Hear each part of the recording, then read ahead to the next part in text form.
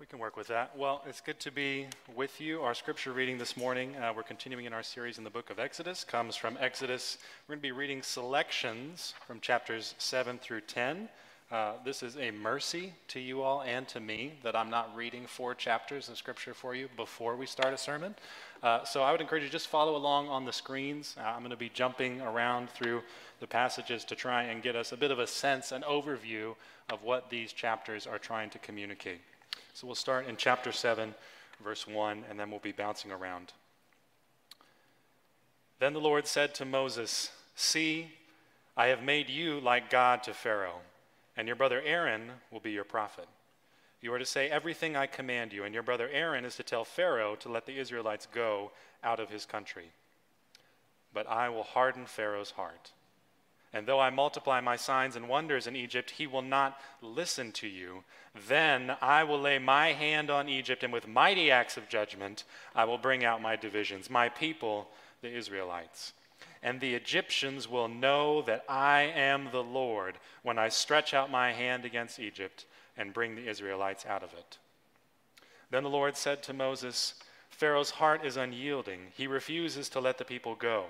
Go to Pharaoh in the morning as he goes out to the river. Confront him on the bank of the Nile, and take in your hand the staff that was changed into a snake. Then say to him, 'The Lord, the God of the Hebrews, has sent me to say to you, let my people go, so that they may worship me in the wilderness. But until now you have not listened. This is what the Lord says, by this you will know that I am the Lord. With the staff that is in my hand, I will strike the water of the Nile, and it will be changed into blood. The fish in the Nile will die, and the river will stink. The Egyptians will not be able to drink its water.' Moses and Aaron did just as the Lord had commanded. He raised his staff in the presence of Pharaoh and his officials and struck the water of the Nile, and all the water was changed into blood.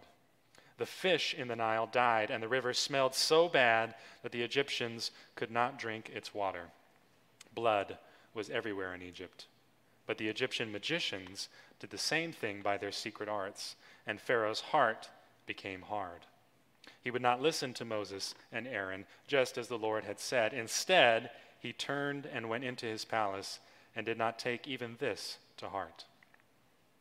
Then the Lord said to Moses, 'Tell Aaron, stretch out your staff and strike the dust of the ground, and throughout the land of Egypt the dust will become gnats.'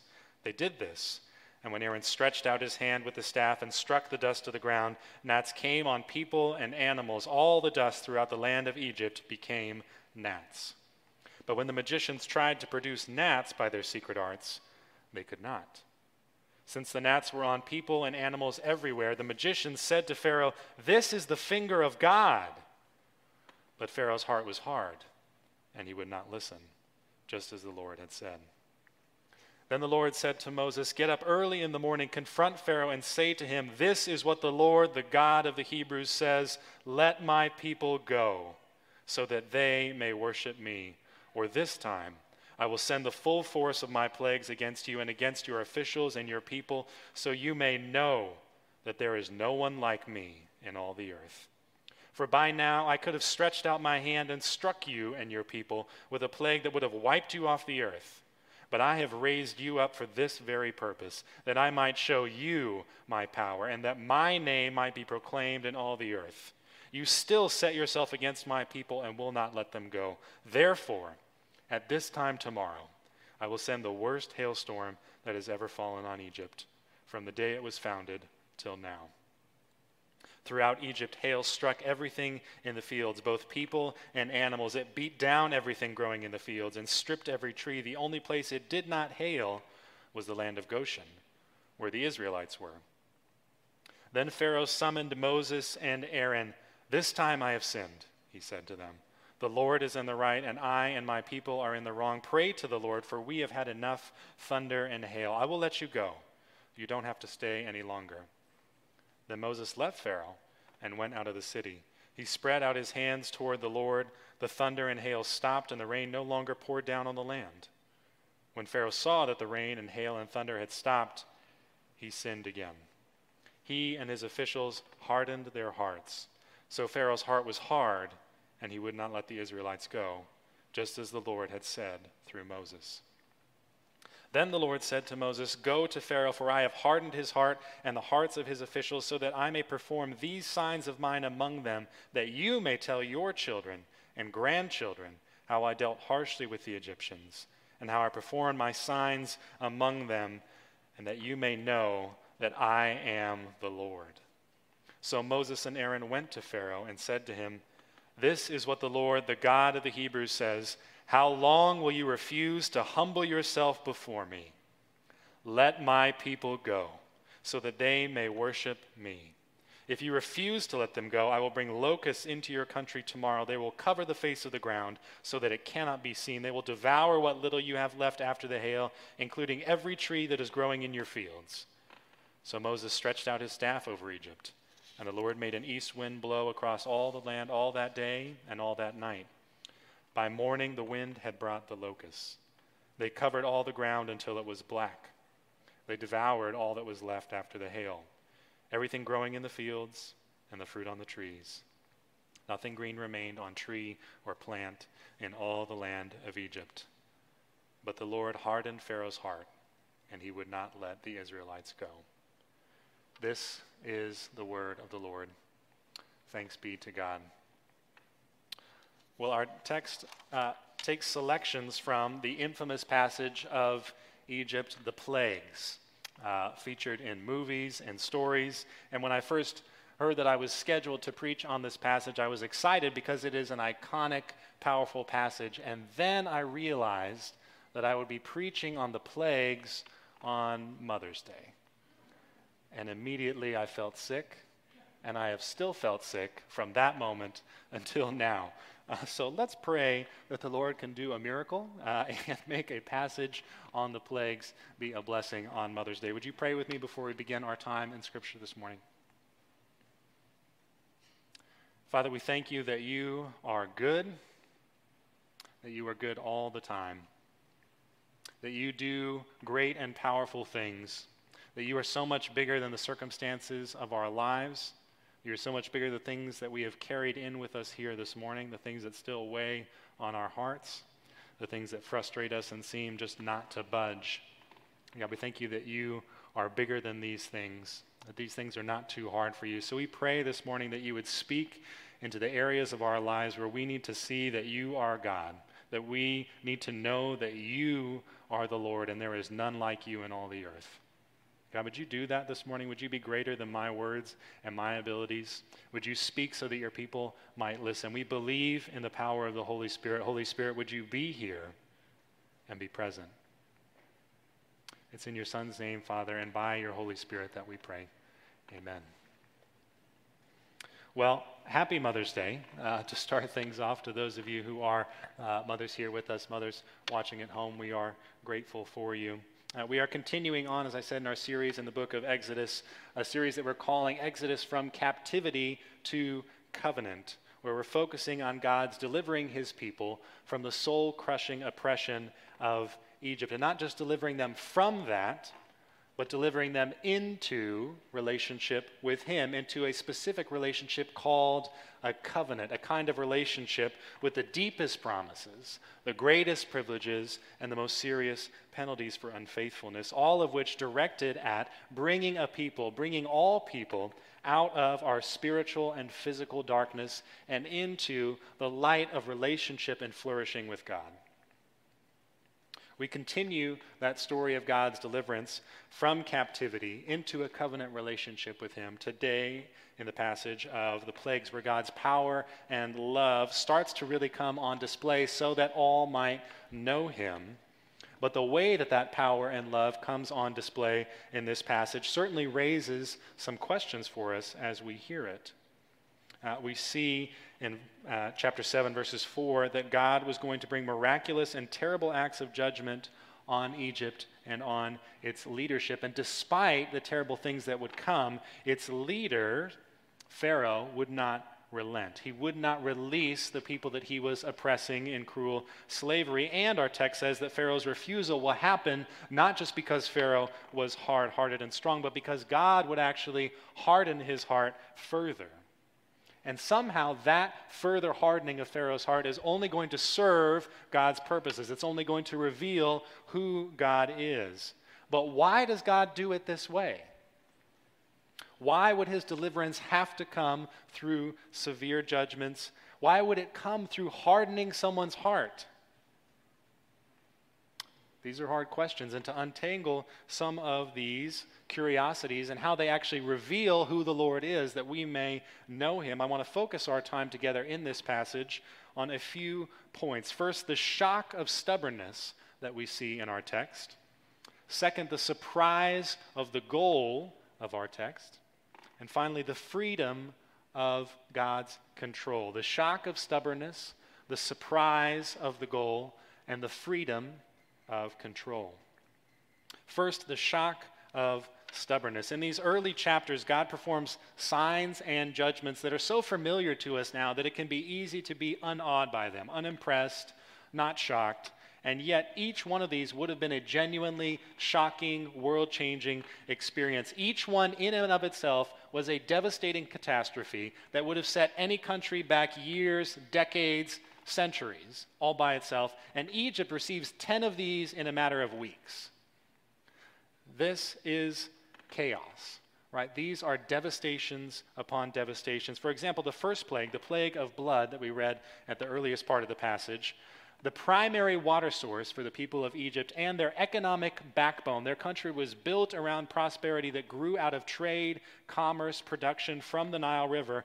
That entity was turned into blood. There is no water to drink. There is no water for crops. There is no water for washing. All the fish died. An entire segment of economy built on fishing and the trade of fish has just collapsed. The country would have been in shambles. It's not too hard to remember back to 2008 when the housing market fell apart in the United States. Just one segment of the economy fell apart, and instantly the whole economy went into depression, into a time of recession at least. So it's not hard to imagine how something like this would have had a huge impact on the country, and yet that's only one plague.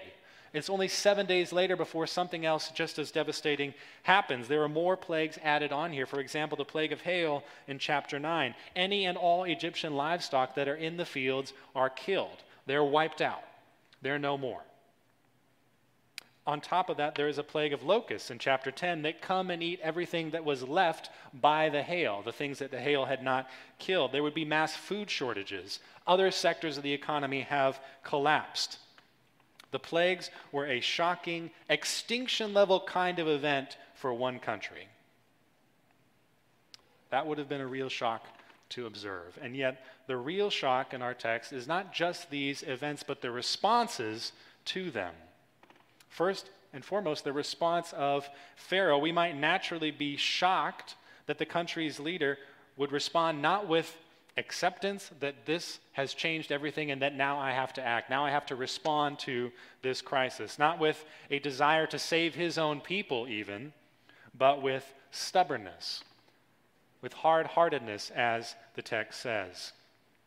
Think about the shock of this. Your society is falling apart. There is nothing left. There is no food. There is no water. There is no commerce. There is no health. There is nothing. And your response is to be stubborn in the face of this? And to pretend like you have something left to fight with?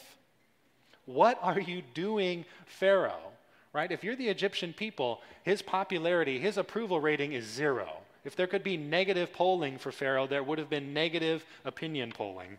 And yet we read that God said he is the one that would actually bring this about. He is the one that would bring this shocking response of stubbornness and hard-heartedness. God is the very one who makes him hard-hearted. And so we might feel shocked that God would do that. We can feel indignant. How could you do that to someone? Why would God do that? Isn't that unfair? But the greater shock of Pharaoh's stubbornness is that God doesn't bring it about in order to answer those questions. God doesn't show a hard-hearted Pharaoh in order to satisfy our curiosity. If he was doing it for curiosity, he would have told Pharaoh, presumably, why he was doing that we might understand how the will of God interacts with human will. But our passage never says God ever tells Pharaoh that he's hardening his heart. God's not trying to answer a curiosity question here. God does this hardening of heart, the text says, so that all people would know him. It was not so that we might know how he works, but so that we might know the one who works. That's why he does this. That's what may shock us. If we look back to chapter 10, verses 1 through 2, right before the plague of the locusts, God says, "Go to Pharaoh, for I have hardened his heart and the hearts of his officials, so that I may perform these signs of mine among them, that you may tell your children and grandchildren how I dealt harshly with the Egyptians, and how I performed my signs among them, and that you may know that I am the Lord." God says he does this. Why? To satisfy our curiosity, to teach us simply some information about how he works. No, it says he does these things so that we may know him.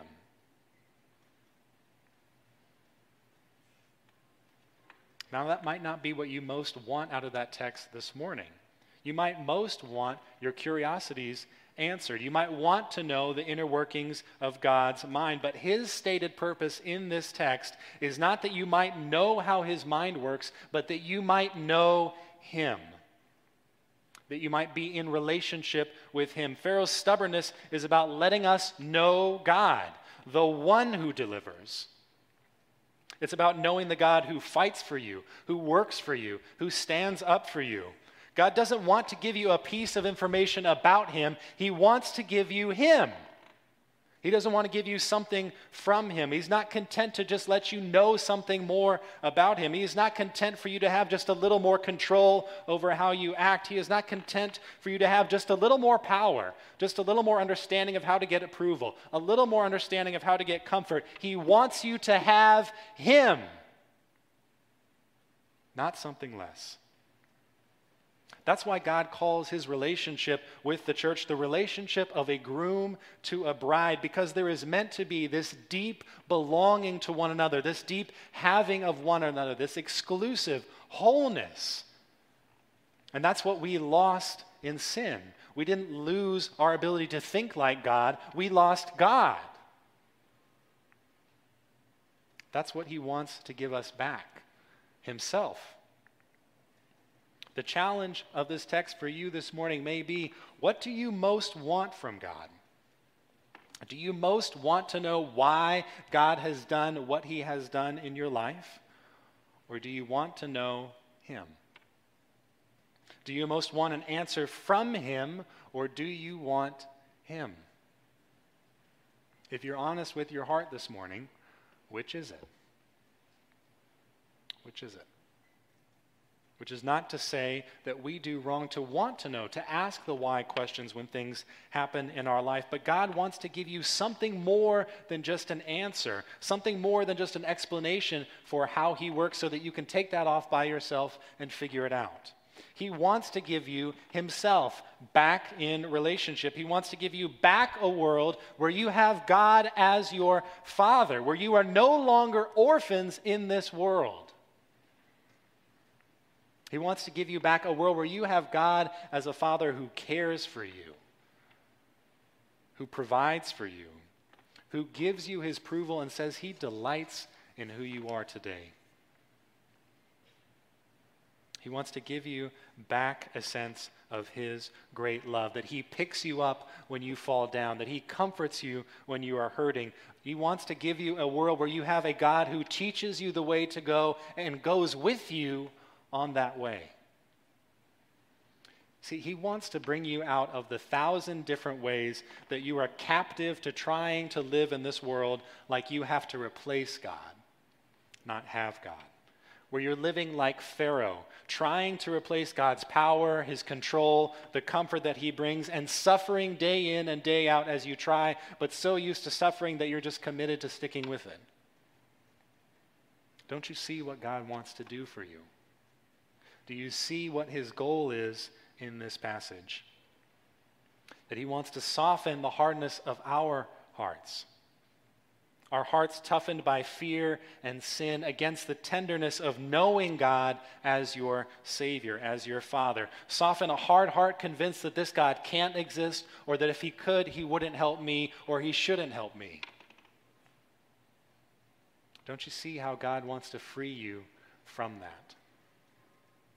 Free you from constantly having to live like you are an orphan in this world, where all I have to do is perform and I'll be fine. I do it myself and I'll be fine. I work harder, I figure it out, I get better connections, I make better relationships, I put in more hours, I try again when I fail. Don't you see that that's captivity?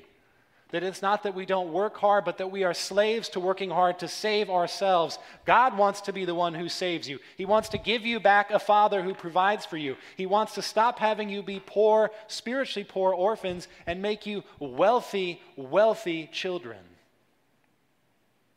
You see that that's what he wants for you. His desire is to soften your heart, to give you himself, which brings us to our second point, the surprise of this goal. And I think the surprise of God's goal of giving people to know him, again, comes out right away in our passage in chapter 7, verses 5 and following. God says, "And the Egyptians will know that I am the Lord when I stretch out my hand against Egypt and bring the Israelites out of it." The Egyptians will know that I am the Lord. He doesn't say, "and just Israel will know that I am the Lord." Hold on. Egypt is the entire reason we're here. Pharaoh's oppression is the entire reason that this book is being written, and yet God wants these people to know him. He wants the people who are enslaving Israel. He wants the oppressors, the hard-hearted people, to know him, to be in relationship with him. That's what God wants? That doesn't feel right, and yet that is getting at the essence of the surprise of the gospel in Christianity, because Christianity is not a religion for the cleaned up, for those who have it together. Christianity is for those who have finally realized that I can't clean up enough, that I never could, and that God has realized and knew far before I ever could see that that was not possible, and has made a way that I might not have to do those things myself. It is not that you come already perfected, that you never have done anything wrong, but that you find redemption for your wrongdoing. This is what God wants to do. God wants to do more than simply liberate one people in Exodus. He wants to liberate two. He wanted to do more than simply cancel out a people that were in the wrong. He wanted to redeem them. How countercultural is that in our world right now? Where you can be wrong and redeemed, not just wrong and canceled, which doesn't mean that you don't repent, which doesn't mean that you don't make restitution, but that you could actually be redeemed and not just canceled out. This is actually God's way. He is multifaceted and multi-purpose. God is not one-dimensional. He is not just all justice and no mercy, nor is he all mercy and no justice. He is perfectly both. He is too dynamic for just one or the other. He is mercy and justice. This is the way, just like in The Mandalorian, right? If God was a Mandalorian, he would say mercy and justice. This is the way. It's not one or the other. It's both, and he is perfectly capable of doing both. At the same time, even when we don't understand how that works, even when we don't understand how those two fit together, and a perfect example of this, the ultimate example of this, is the cross, where both mercy and justice come out at one time, because there in the body of Jesus Christ on the cross, which represented us there, God both punished the wickedness of sin. Whose sin? No, not Jesus' sin, our sin that separated us from God. That's justice. And at the same time, he redeemed us from the alienation of our slavery to sin by showing us mercy. At the cross, God accomplishes both mercy and justice.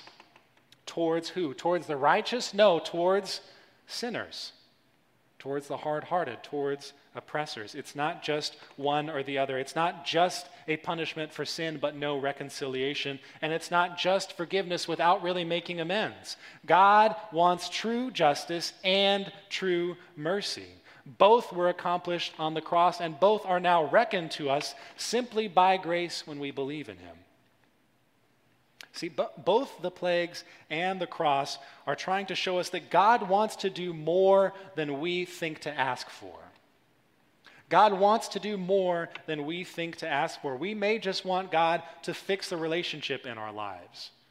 Maybe if we're a mother, to fix the relationship with our children. Maybe if we're children, to fix the relationship with our mother, with our friends, whatever it may be. Maybe we just want God to make work a little better, to get rid of some of the toxicity there, to help us advance. Maybe we want God to make school better, to help us improve the grades that we have, the kind of friends that we have. God wants to do a lot more than just that.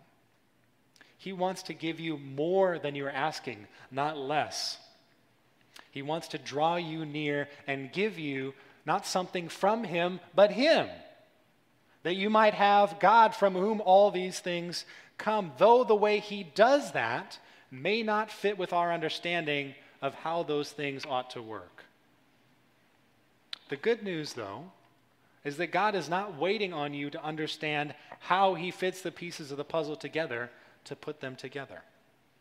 God isn't waiting on you to understand or give permission in order for him to give you more than you're asking for, any more than he was waiting for the Egyptians to consent for him to save them. God is ready, he is able, he is in control, and he is committed to doing more that you might know him, that you might stop settling for being orphans and know God as your Father. He's in control. And that brings us to our third and final point, the freedom of his control, because a critical component of God's plan to bring people back to a saving knowledge of knowing him, of knowing God as their Father, is his control to actually make that happen. Where does that come out? We see it very early on again in how God tells Moses and Aaron, and through them tells the audience, that he will harden Pharaoh's heart against letting his people go. Chapter 7, verses 3 through 4. But I will harden Pharaoh's heart, and though I multiply my signs and wonders in Egypt, he will not listen to you. Again, God doesn't tell Pharaoh, he's not trying to answer a curiosity here, but he does tell someone he is trying to do something by letting people in on this. He tells them so that everyone might know that they were set free, not because Pharaoh finally gave up, but because God said it was time. God wants us to see through this passage his control over these things. This is showing us that Pharaoh is not the one in control. The most powerful leaders, the most powerful systems in our world, in our lives, are not the ones that are in control. God is the one that is in control. He tells us this so that there would be no mistake about who is God, about who has power. So that people would have no doubt when the hard times came about who was in control, about whether God would still be who he said he would be when he told Moses and Aaron to go tell the people that this is what would happen. So that when Pharaoh refused to give them their freedom, for the first time after hundreds and hundreds of years, they hear that freedom might come, and Pharaoh says no, so that they might know that God was in control. So that when the plagues got worse and worse, and Pharaoh still didn't relent, they might know that God was in control. When they were still slaves after disaster upon disaster, when the country was in tatters and life was hanging on by a thread, in that kind of situation, in that kind of world, in a pandemic on steroids kind of world, that they might know, that you and I might know that God is in control. So too in our lives, we can know when the hard times come, when disappointments come upon disappointments, when more trials come than we feel like we have the energy for, when betrayals come into our life, when false accusations come into our life, when devastating true accusations come into our life, when sins crop up in our hearts, when the falls multiply, when the faults multiply, when we're still in the same predicament this morning that we found ourselves in before the pandemic began, we can know that God is the one who is in control. And he's in control because his deliverance never had anything to do with your power, with my power, with anyone else's. As with Pharaoh's stubbornness, these things just become a part of his plan. Just become part of how he reveals who he is to you. Do you see the freedom that God's control brings into your life? It means that you don't have to be God over all these things. You don't have to prepare for all the contingencies. You don't have to face all these insurmountable obstacles. You don't have to be one that tackles all the unknowns. What are the situations you're trying to control in your life right now? I want you to think about that. Take a second. What's the situation that comes into your mind? I'm trying to control this, and it's not working. By faith, you know a God. You have a Father with the control to take care of all of that, no matter how little you understand about what he's doing. No matter how long it seems like he's taking. Israel waited 400 years. How long have you been waiting? No matter how long it seems it's been. No matter how much you mess up along the way. No matter how unworthy you feel of God actually drawing near to you. Of how you feel like it's been too much, God. I've done too much. I've gone too far. I've said too many things. I've done too many things. This is it. You shouldn't bring me back from this. No matter how far, no matter how hard your heart, our text says. God is the one who is in control. And he is working to do more than we would ask. That's what our passage shows us, that Israel didn't have to overcome the greatest power the world had known at that time in order to be free.